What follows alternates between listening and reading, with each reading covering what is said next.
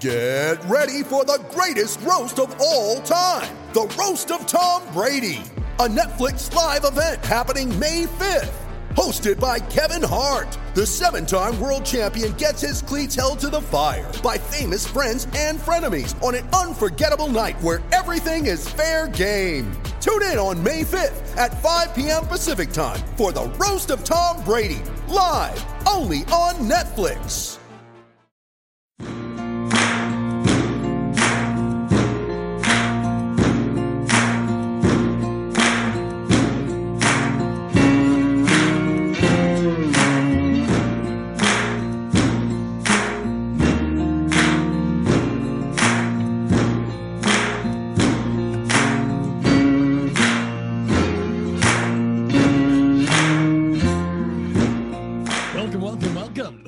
Podcast. I am Andrew Alex from ESPN Blacksburg. I am joined by the usual suspects. First, in the 757, the Honorable Ricky LeBlue. Ricky, what's going on? Tired, man. I was telling Mike before we started recording, I just got done with a run. So I'm a little worn out, but I can promise the listeners there will be plenty of energy, enough to do this podcast. I can't guarantee much afterwards, but as long as we're recording, I got it. Yeah, I feel you, Ricky. You know, I was doing a good job, you know, kind of towards the middle to end of 2020 of getting in a workout groove, doing what I had to do. And then the holidays come along. With the holidays come the food and the drink. That's how it works. But I'm back. I'm kind of back on the grind. I've lost like 5 pounds since January 1. Mike McDaniel, you don't have that many pounds to lose, do you? I don't. Only gaining from here on out, I think. Mike McDaniel, full gains. Mike is in full #gains mode. Gains mode. That's me. Mike McDaniel will be participating in Big Squat Wednesday. That is the breaking news that we can give you guys today. We got plenty to talk about, folks. We got, coaching switches. We got transfers in. The basketball team apparently pretty good. We will talk about it all. But first, we must let you all know that this podcast is made possible by the good folks over at Main Street Pharmacy. Main Street Pharmacy in downtown Blacksburg is the pharmacy you want to go to if you want a pharmacy, a healthcare provider that truly cares about you. If you want that, if you are interested in someone that is interested in your healthcare outcomes, look no further. The Main Street Pharmacy, Dr. Jeremy Counts and his wonderful staff will take care of everything you need. Well, gentlemen, let's get it started here. And we're going to talk about the coaches first. A big coaching hire that we were probably talking about roughly 365 days ago was the addition of Tracy Claeys to Justin Fuente's staff. Claeys, a former head coach, I believe he coached at the University of Minnesota, came on as the linebacker coach for the Hokies. That will be no more.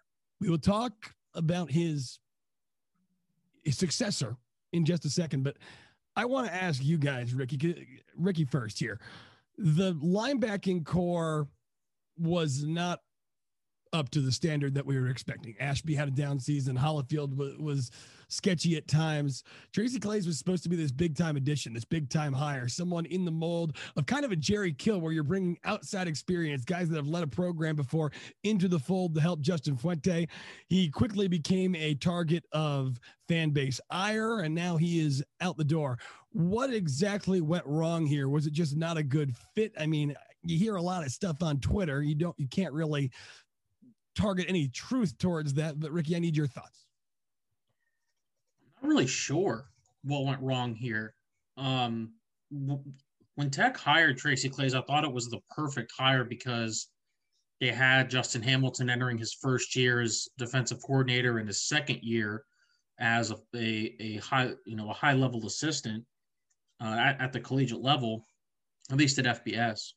And Tracy Claeys is a guy who, though he basically got ran out of Washington State because his defense was horrific, he was a guy who had a wide breadth of coaching experience and was someone that could be kind of that go-to resource, that encyclopedia for Justin Hamilton. And it just didn't work out that way.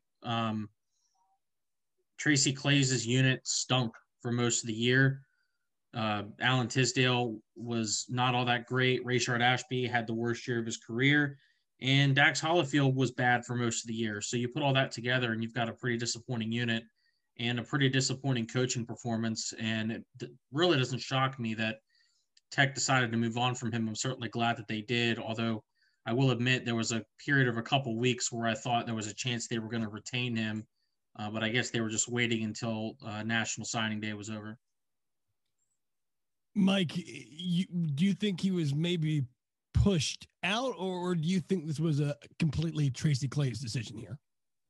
No, I think he was pushed out, and I think that was probably made apparent in his statement, right? I mean, he releases a statement saying that, he's retired for now unless, the right opportunity came about, which to me makes it seem like he's not actually retired. It makes it seem like, he's kind of looking for a better situation. Take a year off.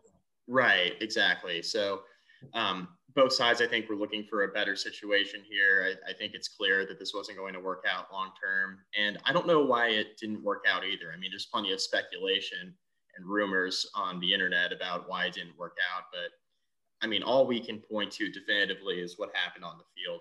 And like Ricky mentioned, I mean, the linebacking core was easily the worst unit on the defense this year. And I think going into the season, a lot of us expected the defensive line to actually be the group on the defensive side of the ball to struggle the most. And that was even with Caleb Farley opting out, given what Tech had coming back in the secondary. I think a lot of us were expecting the defensive line, given the attrition at some of the key positions and the fact that, at defensive end especially, there was some work to do. I mean, Taiwan Garbutt opted out and wasn't really a part of the roster for a good part of the year.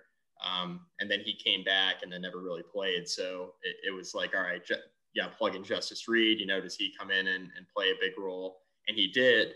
But the defensive line, I think, was the biggest question mark. And for the most part, the defensive line played okay. It was really the linebacking core that was caught out of position a bunch this year and put the defense in precarious situations. And anytime you have members of your secondary leading the team in tackles, or at least in the top 3 or 4 in the team in tackles, that's when you have a problem. And, that's what Virginia Tech was up against this year. So I think it's best for both sides that Tracy Claeys moves on. I do really like promoting Jack Tyler. The players love it. The fans love it. Past players, I mean, it's not just current players. Past players seem to really like the move. So he's an up-and-coming coach. Virginia Tech now has a really young defensive staff, but a group that I think, especially in the state of Virginia, could hit the recruiting trail pretty hard. It's an area where Virginia Tech needs to improve upon, obviously. And I think Justin Fuente is kind of banking on these young guys who are able to relate to these guys in state to kind of make that push forward if the staff wants to be retained much past next season. But I do like the move to promote Jack Tyler. It certainly couldn't get any worse than what we saw last year or this past season out of Tech in the linebacking core. So I think promoting Jack Tyler, at least from a staff continuity standpoint, his ability to relate to the players. And then I think it will help from a recruiting standpoint because he is only 30 years old. He'll be able to relate to guys on the trail. Yeah. And you don't want to say like Tracy Claeys is a really bad coach or something like that, because he's had success in the past. But I think that if we knew the circumstances of what was going to happen in March last January when the hire was made, I don't think people would have thought it's as good as a fit. Old coach, old school, and with the changing defense, it might have been better to have some continuity in that role. As for Jack Tyler, and Ricky, I'll touch on this in a second with you, get your thoughts. People were telling me, and this includes players on the active roster, that when they were doing their defensive coordinator search internally, some players wanted Jack Tyler to get that role. But last thing I'll say for Claeys, maybe not a good fit, especially not a good fit given how hot the seat is for Fuente right now. But there was some speculation it's due to health problems. Claeys goes out and says it doesn't have anything to do with health problems. Apparently he's lost 125 pounds in 18 months. Good for you, Tracy Claeys. Best of luck in your retirement and whatever, or lack of retirement if you get the job that you want. But good for you, losing 125 pounds, incredibly hard. But Jack Tyler, Ricky, at the linebacker coach role, 2-time former All-ACC Hokie, been on that graduate assistant track, to defensive quality control coach, now in the linebacker coach role. I think this is a slam dunk, right? A home run, sports analogy? No, it's a good hire. It's not a great hire. Tech, a home run hire would have been someone who had a long track record of coaching linebackers. Obviously, that's quite difficult to do in these kind of circumstances. So one of the next best things is to get a guy who's been at the school for a long time. He's been in the program for a few years, has experience going back to Bud Foster's days, has experience with most of this roster. So I do think it is a good hire. He's someone who can help, theoretically at least, recruit the state of Virginia. He is someone who has coached these guys in the past, at least helped coach these guys in the past when they've had good seasons. Talking about Dax Hollifield, Alan Tisdale specifically. So the hire has a chance to be a home run hire. There's potential that this hire really, really works. But obviously, anytime you bring in someone who is extremely green in their first time as a full-time assistant, I think it's a bit of an overreaction to call it a home run hire. I want to transition over to what's going on in the transfer portal. Transfer portal news, good news in recent days for Virginia Tech. Let's start with what's going on the defensive line. Virginia Tech, for all the problems that they've had recruiting in the state of Virginia, well, they get one of their own back. Jordan Williams, a former 4-star recruit out of Cox High School in Virginia Beach, played over 600 snaps at Clemson. He is coming home to Virginia Tech. You think of this guy as probably a plug-and-play starter on the defensive line. Ricky, is this a kind of a game changer here for Virginia Tech on defense? It's a very good addition. I wouldn't put Jordan Williams in the category of someone who's going to completely change the narrative defensively. But if you're looking for someone who should be able to make an impact right away, I think Jordan Williams is that guy. For Tech fans who follow recruiting heavily, you'll remember this name. Jordan Williams was in the 2017 class. Tech really, really wanted him. Obviously, Jordan Williams ended up going to Clemson. One of the reasons that Jordan Williams did not come to Virginia Tech was because they were going to move him to defensive tackle. That was when Tech was known for playing undersized ends. And Jordan Williams, who was about 250 pounds, I believe, already when he was down here at Cox High School, he was going to grow, obviously, once he got into a college weight room. And the Tech coaches knew that, and they wanted to put him inside. Jordan Williams was, I guess, told he would have a chance to play end at Clemson. Obviously, that didn't work out because the man's 310 pounds. So he's kind of a perfect fit for this defense in the sense that he is kind of a bigger defensive tackle. He's no longer that undersized guy, which is what kind of the shift that Bill Teerlink and Darryl Tapp have been working towards over the last year plus. I think it's a very good addition. It's someone who should make an impact right away. And all of a sudden, I think the interior of the line is pretty solid. If you look at Deshaun Crawford, who should be healthy next year, he was not healthy for most of this past season. Mario Kendricks, Norrell Pollard, Josh Fuga. These are guys that all have chances to be at least rotational players at worst. So for a position that was really a liability for the latter part of Frank's tenure and for the early part of Justin Fuente's tenure, all of a sudden there's a bit of depth there. And it's depth that you should be able to build on too, because Kendricks, Pollard, Fuga, those guys are going to be around for a few more seasons.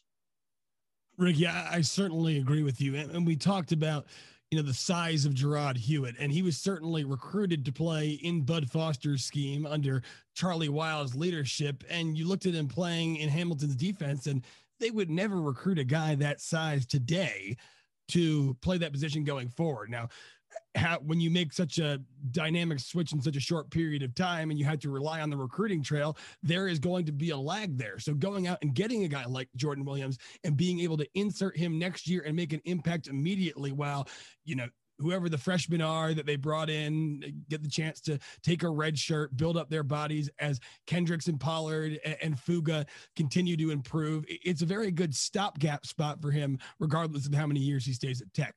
On the big picture side, you have in Williams, a guy who went to Cox High School, big time recruit out of the 757. We talk about all the struggles that this coaching staff, very well documented, have had in the state of Virginia. In Williams, if he comes to Virginia Tech and has a good experience, he still has those connections with the coaching staff back in the 757, with the general football community there that can maybe lay some groundwork to rebuild that pipeline from the 757 back to Blacksburg.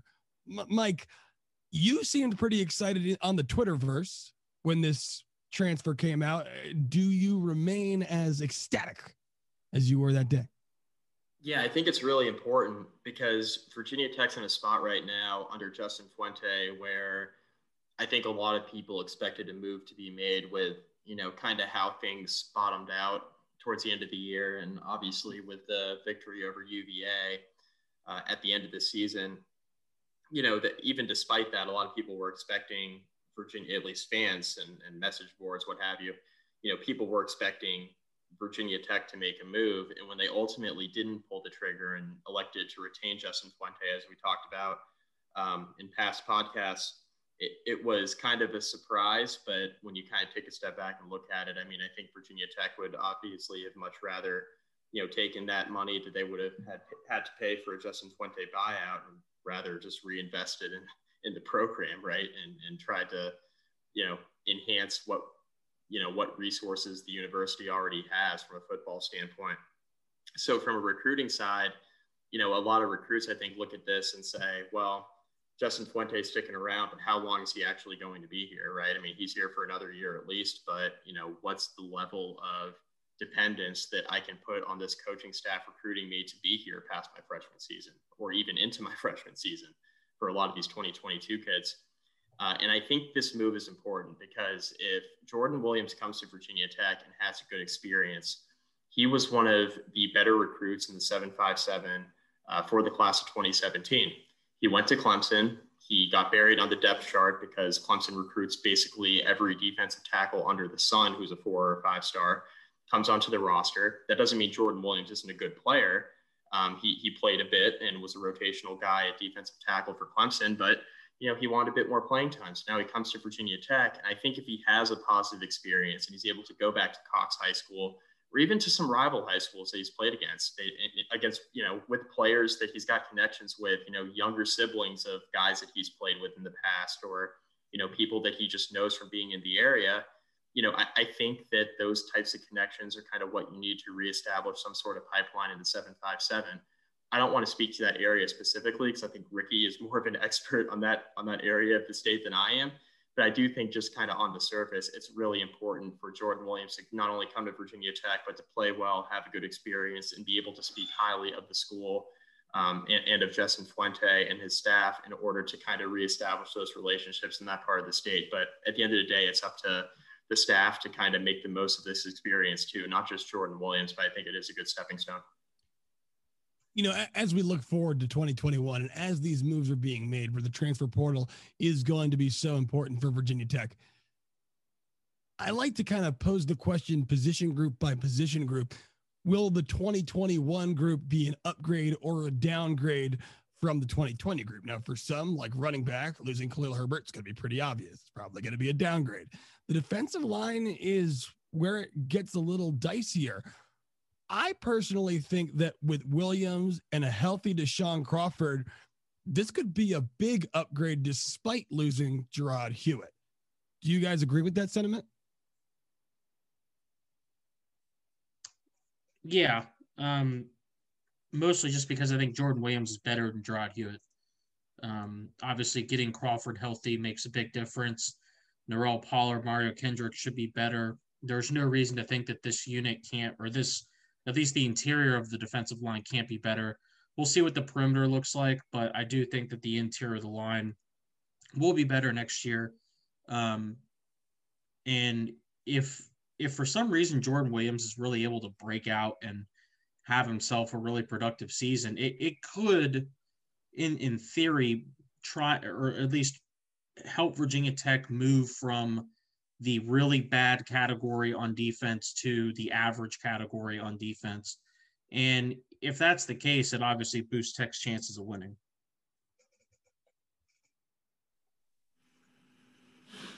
Mike, what do you think? Yeah, I agree with that. I think the defensive line in general, just adding Jordan Williams into the fold, the type of prospect that he was coming out of high school, the type of player that he was. I mean, he was productive at Clemson when he got snaps. The problem was that, he was buried on the depth chart, like I mentioned. So I think adding him can only help. I think if Virginia Tech can obviously take a step forward defensively next year, Jordan Williams will be at least a part of that puzzle and a reason why. And I think the defensive tackle position is probably deeper than it's been now in a few years as Virginia Tech starts to evolve a bit from, the defensive line prospects that we saw under Bud Foster to what the defensive line now is going to look like in a new scheme under Justin Hamilton. So as that evolution process begins, I think bringing in a transfer who's got experience and, a guy who can be a big body in the middle of the defense that you don't really have a lot of those types of guys on the roster can really only help you. Now, on the other side of the coin, when we talk about upgrades and downgrades at a position group, it's almost certain at this point that we're going to see a downgrade in that quarterback room. It's just basically in 2020, we kind of thought we had the spoils of the riches with Hendon Hooker, Quincy Patterson, and Braxton Burmeister. Up until last week, it was Braxton Burmeister, Knox Kadum, and incoming freshman Taj Bullock. Virginia Tech goes ahead and makes an addition to that room. They do so by adding Connor Blumrick. Blumrick, a former Elite 11 quarterback. He never really caught on as a quarterback at Texas Tech. One career pass, he actually switched around positions, had some time at tight end, had some time at running back. But right now, it seems as if he is slated to be QB2 in the Hokies quarterback room.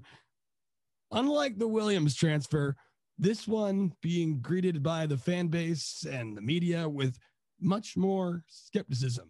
I think that skepticism extends to Ricky LeBlue. Ricky, tell us why. Well, it's quite simple. Virginia Tech lost 3,200 passing yards and 26 passing touchdowns in the portal at quarterback. And in order to compensate for that, they added 8 career passing yards. I mean, he's 1 for 1. That's Chase Muma type numbers right there. Come on. I think Chase was more productive than that. I think more productive you give him credit for. Look, I mean, Blumrick was a decent recruit. Obviously an Elite 11 guy. Went to Texas A&M. You don't go to Texas A&M if you're not at least a good prospect. But it just didn't work. The guy was playing special teams this year. Like, what the hell are we doing?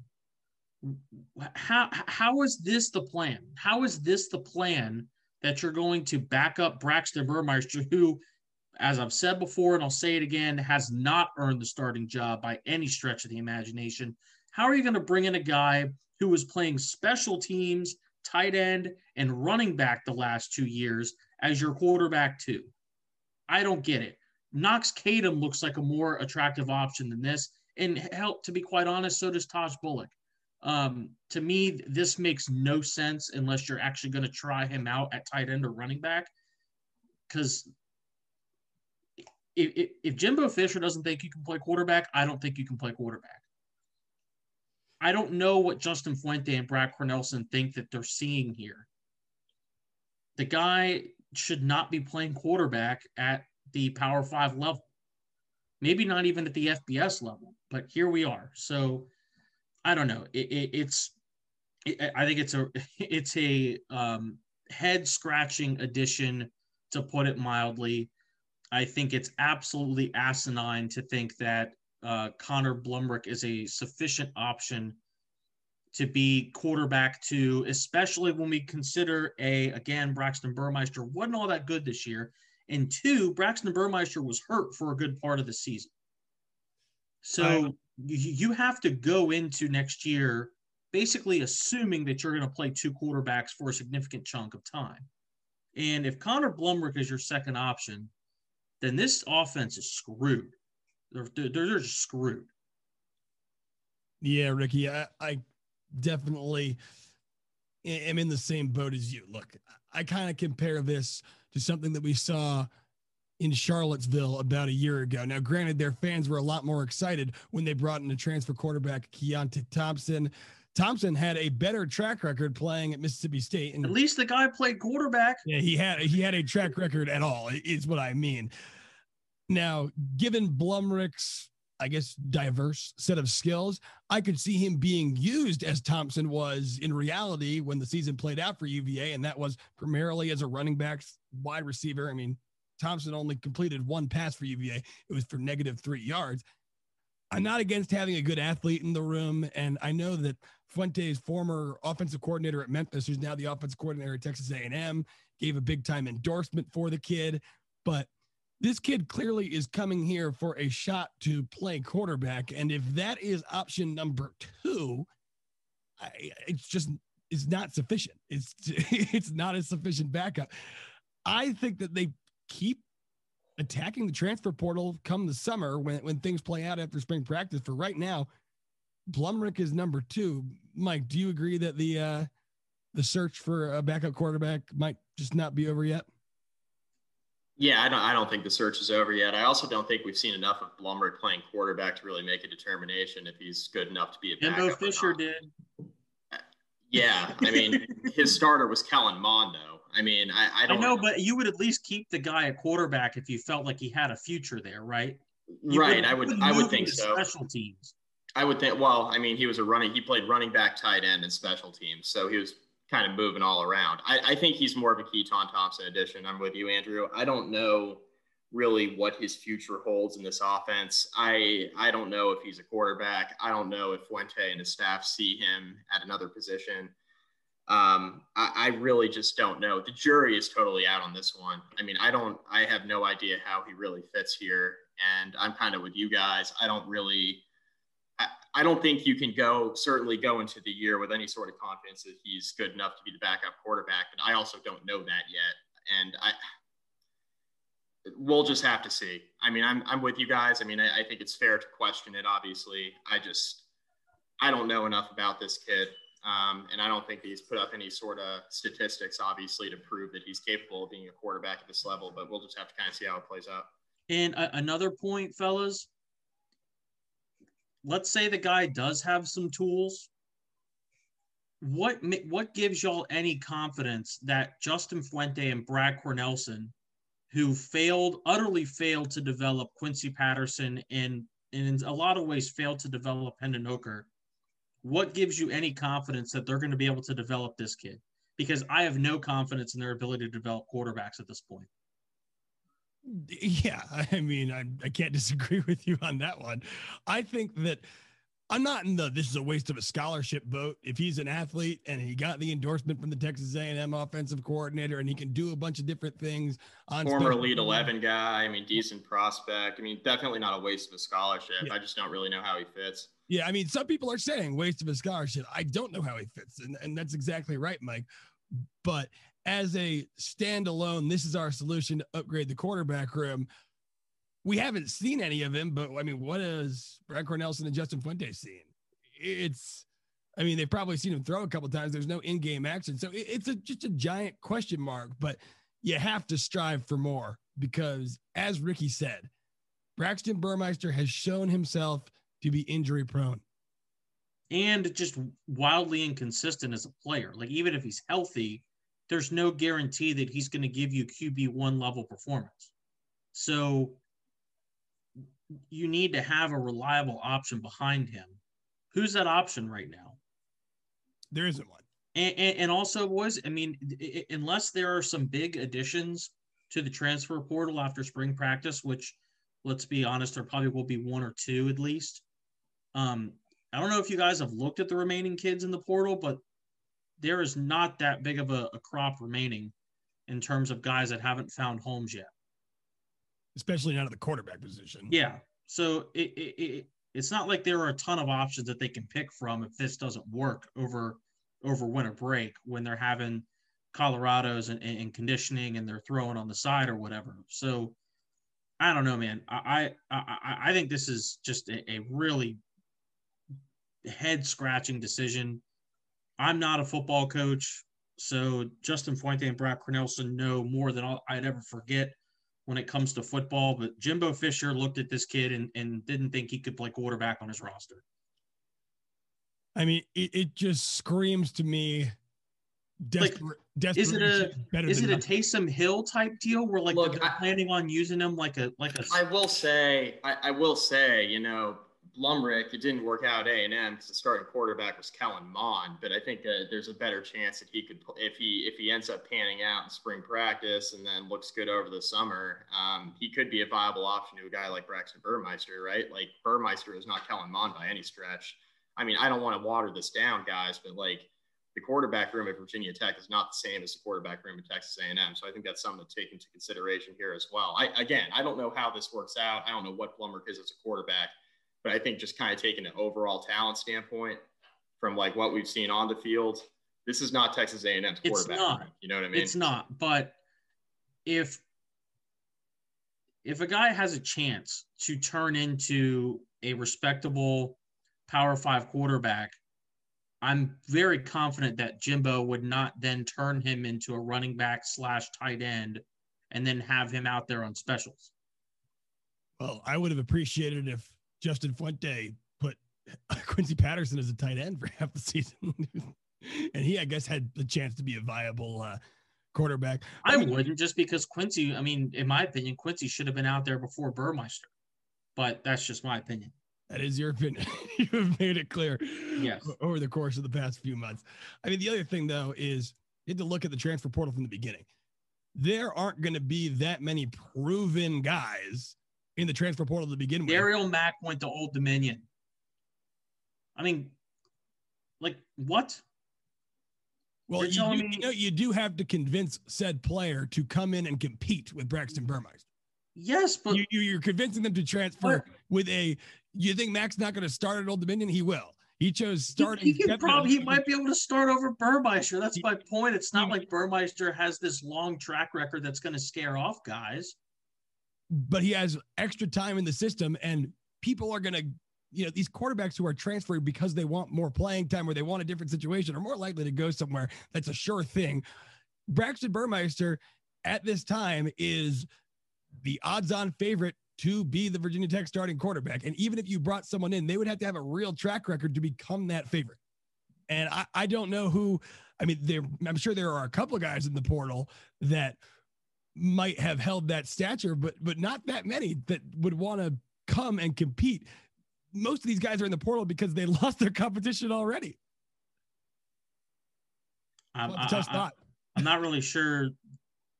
Not really sure what the point is, but I'm just saying that the situation that Virginia Tech is in is hard to get out of. You have to convince someone to come in, compete with the potential of losing. Well, not that many people that are really good are going to want to do that. If Fuente and Cornelsen can't convince guys to come compete for the starting job, then what are we talking about here? Like, I don't know. Like, I get what you're saying, but at a certain point, if you're Fuente and Cornelsen, you have to be able to sell a chance to start at the ACC Power 5 level and a chance to play with guys like James Mitchell, who is probably going to be an NFL draft pick, play behind guys like Lacita Smith, who will probably end up being an NFL draft pick, Trey Turner, who could be an NFL draft pick. Like, I don't know. I just, to me, like you said, Andrew, this kind of reeks of desperation that they had to bring a body in and that Connor Blumrick ends up being the body. Well, the problem is a body doesn't make you a good football team. And obviously Braxton Burmeister is the leader in the clubhouse to start. Even someone who doesn't appreciate his abilities as much as I do would admit that. But if for some reason, this is the roster going into 2021 and Burmeister goes down, I don't know what the hell the answer is at quarterback. I do have a thought too, right? Like this coaching staff, even with some of the hires that have been made just to the staff, it's always been kind of potential over production more recently. And this move almost feels like another move where it's like from a player standpoint, a roster development standpoint, potential over production again at a quarterback position. And I, again, have no idea what Blumrick is going to be, but he doesn't have the track record at quarterback to really go into the year with any sort of confidence that he is going to be a guy who's extremely productive if Burmeister gets hurt. I also wonder if Justin Fuente and this coaching staff, once again, are kind of overselling themselves on the potential of some of these guys over the production of some of these guys, whether it be from a staff standpoint or a player standpoint. So that's just kind of a general theme I've noticed with this program over the last like year or two. It's just been kind of a theme with some of the hires they've made, some of the players they've brought in, and more importantly, like some of the guys who have left the program have been productive players. So it's just something to kind of keep in mind as we move forward here and kind of see how the rest of the offseason looks. And again, I don't think they're done adding a quarterback. I do think they'll try to make another move at least after the spring. I think they're probably done until the spring, but I think after the spring we might have a better idea, because I think guys will have better clarity across the country of kind of where they stand in respective quarterback battles and position battles across their respective rosters. And I think the portal will heat up once again across the country, and I think for Virginia Tech as well. I think we'll see some more guys leave. I'm just saying this wouldn't have been a bad situation for Demetrius Davis to walk into. Rather than you are not wrong, sir. Yeah, I'm just stirring the pot, but it seems a little bit more preferable than going to Auburn to play for the coaching staff that didn't recruit you, and you're still sitting behind Bo Nix. So I don't know. That's neither here nor there. And another 5-star who just decommitted from South Carolina that may be going to Auburn as well. So just something to monitor. So just keep an eye on that. A lot of fun there. Hey, it's okay. Auburn's got really good academics. The best. Yeah. Okay. All right, gentlemen. On that note, let's transfer over to the basketball side. Virginia Tech coming off of a pair of W's. They beat Notre Dame, and then they beat Duke. A reoccurring theme over the past few years. I think they've won 4 of the last 10 against the powerhouse. They never trail in that game. Mike Young's squad 10-2 on the year, 4-1 in the ACC. The night of the Duke game, I received a text message in the Hokie Hangover group chat from Mike McDaniel saying this team could very well win the ACC. Mike, are you drinking Kool-Aid? Tell me why. Oh, yeah, I'm drinking Kool-Aid. It's hard not to drink Kool-Aid. This team just beat Notre Dame. They beat Duke. They lost by 2 to Louisville in a game where they didn't really have their best stuff, and they were right in that game at the end. They absolutely could win this conference. And it's as much of the ACC being kind of down this year from an elite talent standpoint at the top than anything else. I think there are a bunch of good teams in the ACC this year, no real great teams.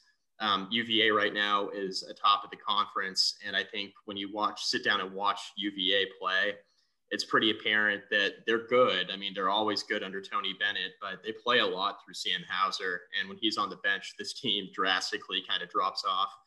And Virginia Tech's not without their flaws, certainly. But, you look at UVA, you look at Louisville, and, we've already seen Virginia Tech play against the Cardinals, not have their best stuff, and lose the game by 2 on the road. And then you look at this UVA team that Virginia Tech's going to play here at the end of the month, and we'll get a better gauge as to where the Hokies are at. But I think they're much closer to the top teams in the ACC this year than maybe they would be most years. And this is a team that's got good depth. I think the bench is certainly playing well. Hunter Couture's come on. He's playing really good defense. He's shooting the ball well. Jalen Cone is outstanding. I mean, he lights it up, and he's really difficult to guard. This is a good basketball team right now. They're getting better production out of Justin Mutz, both offensively and defensively. Keve Aluma has been pretty good all year long. And the front court is obviously a strength right now rather than a weakness for Virginia Tech. And that hasn't always been the case. So I really like the way this team's playing right now. It's selfless basketball. Radford's been really good. I really like this team and just kind of the way they're trending. And defensively, I think most importantly, it continues to get better. And that's the part of things that have stood out to me. They've started to cut down on the turnovers. They've won the turnover battle in each of their last 5 games, which is something that wasn't the case early in the year. But that's much more reminiscent of Mike Young coach teams rather than what we were seeing at the beginning of the year when Tech was turning the ball over a bunch. So cutting down on the turnovers and playing better defense is a good recipe, and this team continues to shoot the basketball well. So I think they certainly have a chance to win the ACC, but it's kind of a weird year in conference play. I think this team at this point is probably a lock to make the tournament as we sit here in mid-January.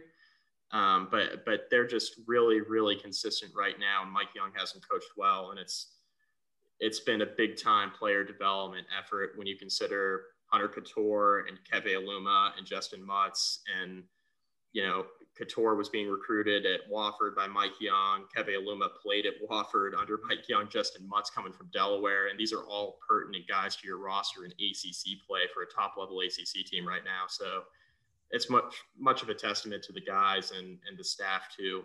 They're just playing good basketball. They're fun to watch. Yeah, they're certainly not the one-trick pony that they were last year, and that was kind of their demise. It was the lack of defense and the complete reliance on Landers, Nolly, and the 3-ball. But with these guys getting more consistent on the outside, gotta love Jalen Cone. Who would have thought Virginia Tech might have the most fun player to watch in the ACC?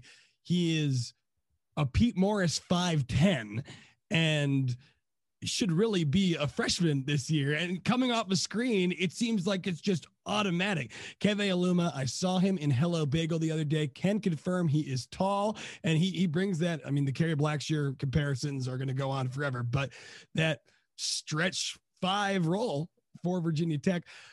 David Nguessen, he plays a lot. That's kind of weird. That's one of the bigger surprises of the year. But the overall consistency and the fact that they can score in a variety of ways with Mutz and Radford on the drive, with Couture, with Jalen Cone on the outside, and then Keve Aluma can kind of do it all. He's the glue that brings it all together.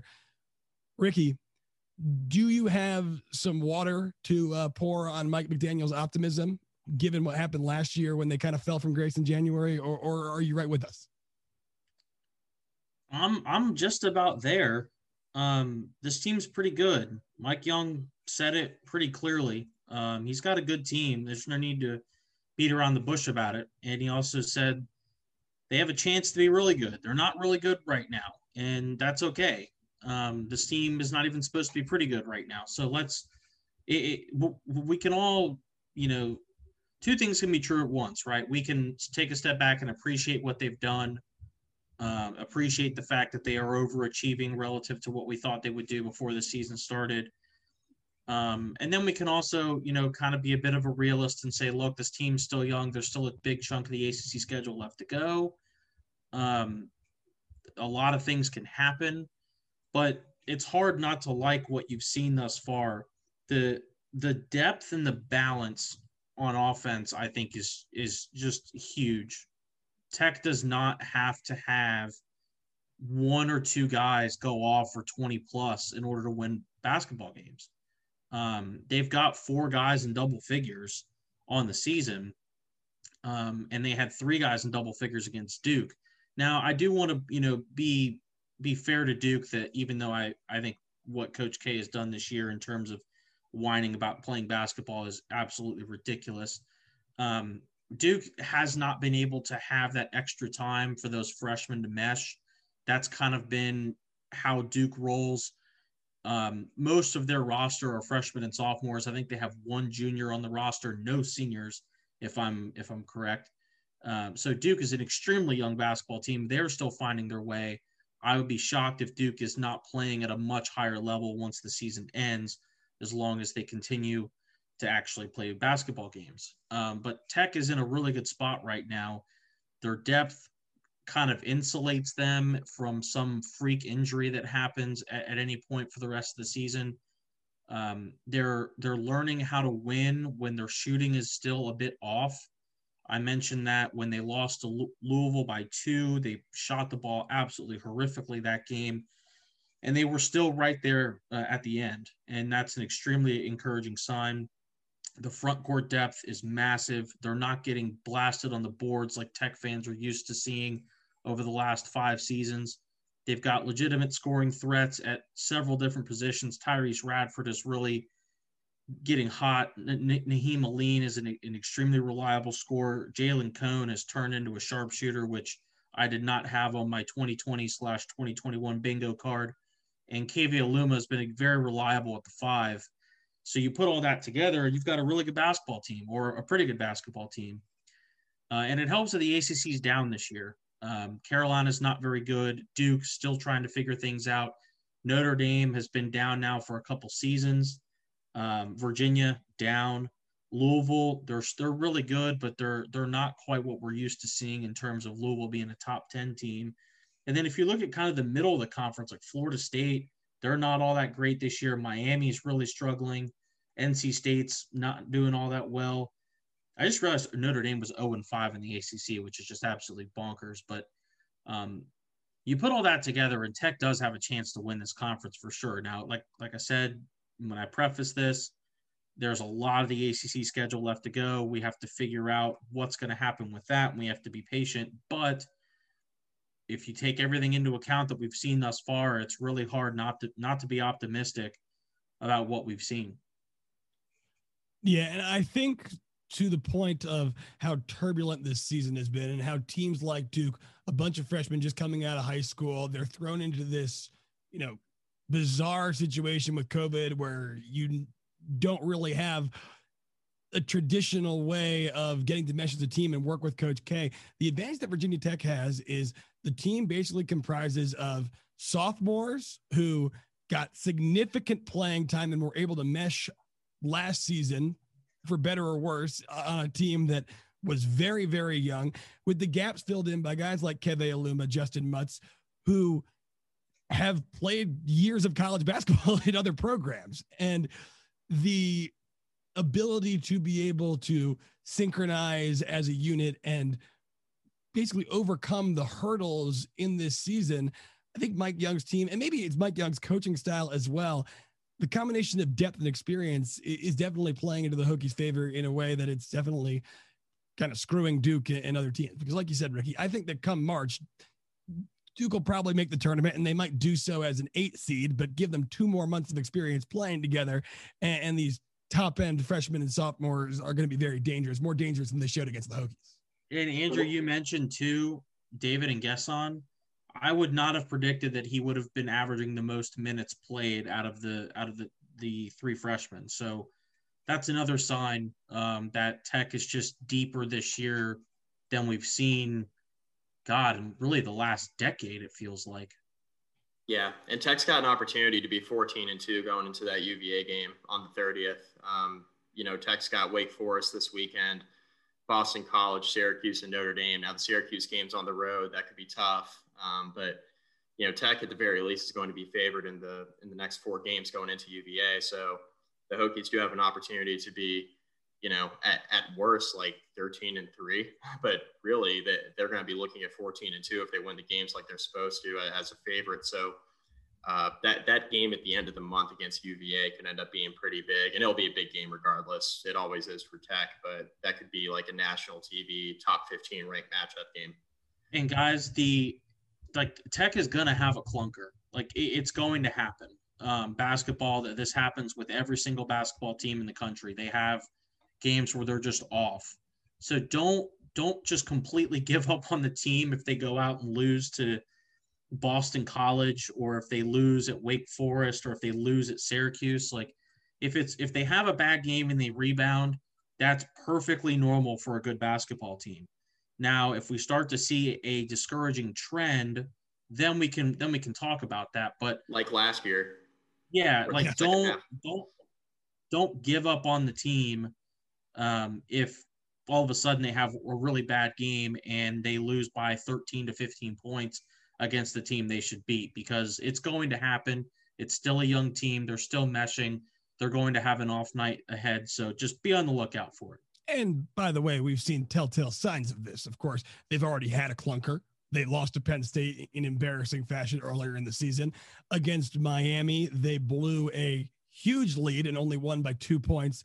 And against Louisville, you saw them go up 11-0, go ice cold for the vast majority of the game from the floor, and the defense left a lot to be desired before they made a little bit of a push at the end. This team has shown weakness. They're not going to run the table. The good news for Virginia Tech is that there isn't a team in the ACC with a really well-rounded resume that's shown that, we're invincible. The only team, the team that's kind of viewed more favorably by the national media compared to Virginia Tech is Clemson, who Virginia Tech beat, but Clemson probably has a little bit of a better overall resume. But these next few games, I think beating Duke was big, just from a morale perspective for the fan base. But for me, from a morale perspective, is these next 4 games, like Mike talked about, going into UVA. You go 3-1 there, then I really start to believe, because Virginia Tech around this time last year was 4-2 in the ACC before the bottom fell out. And the bottom fell out quickly. So you get a couple more wins there. You get to that, what would that be, Mike? A 7 or 8 win ACC mark going into UVA if they went 4-0, 3-1?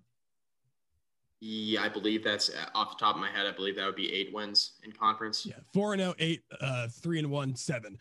Once you're at 8 wins in the ACC at that point, that's a tournament lock, presumably. So these next 4 games are going to be huge. You guys got any final thoughts before we wrap this thing up? No. Rate, review, subscribe. Mike, come up with something else. Like I said, though, just be patient with the basketball team. I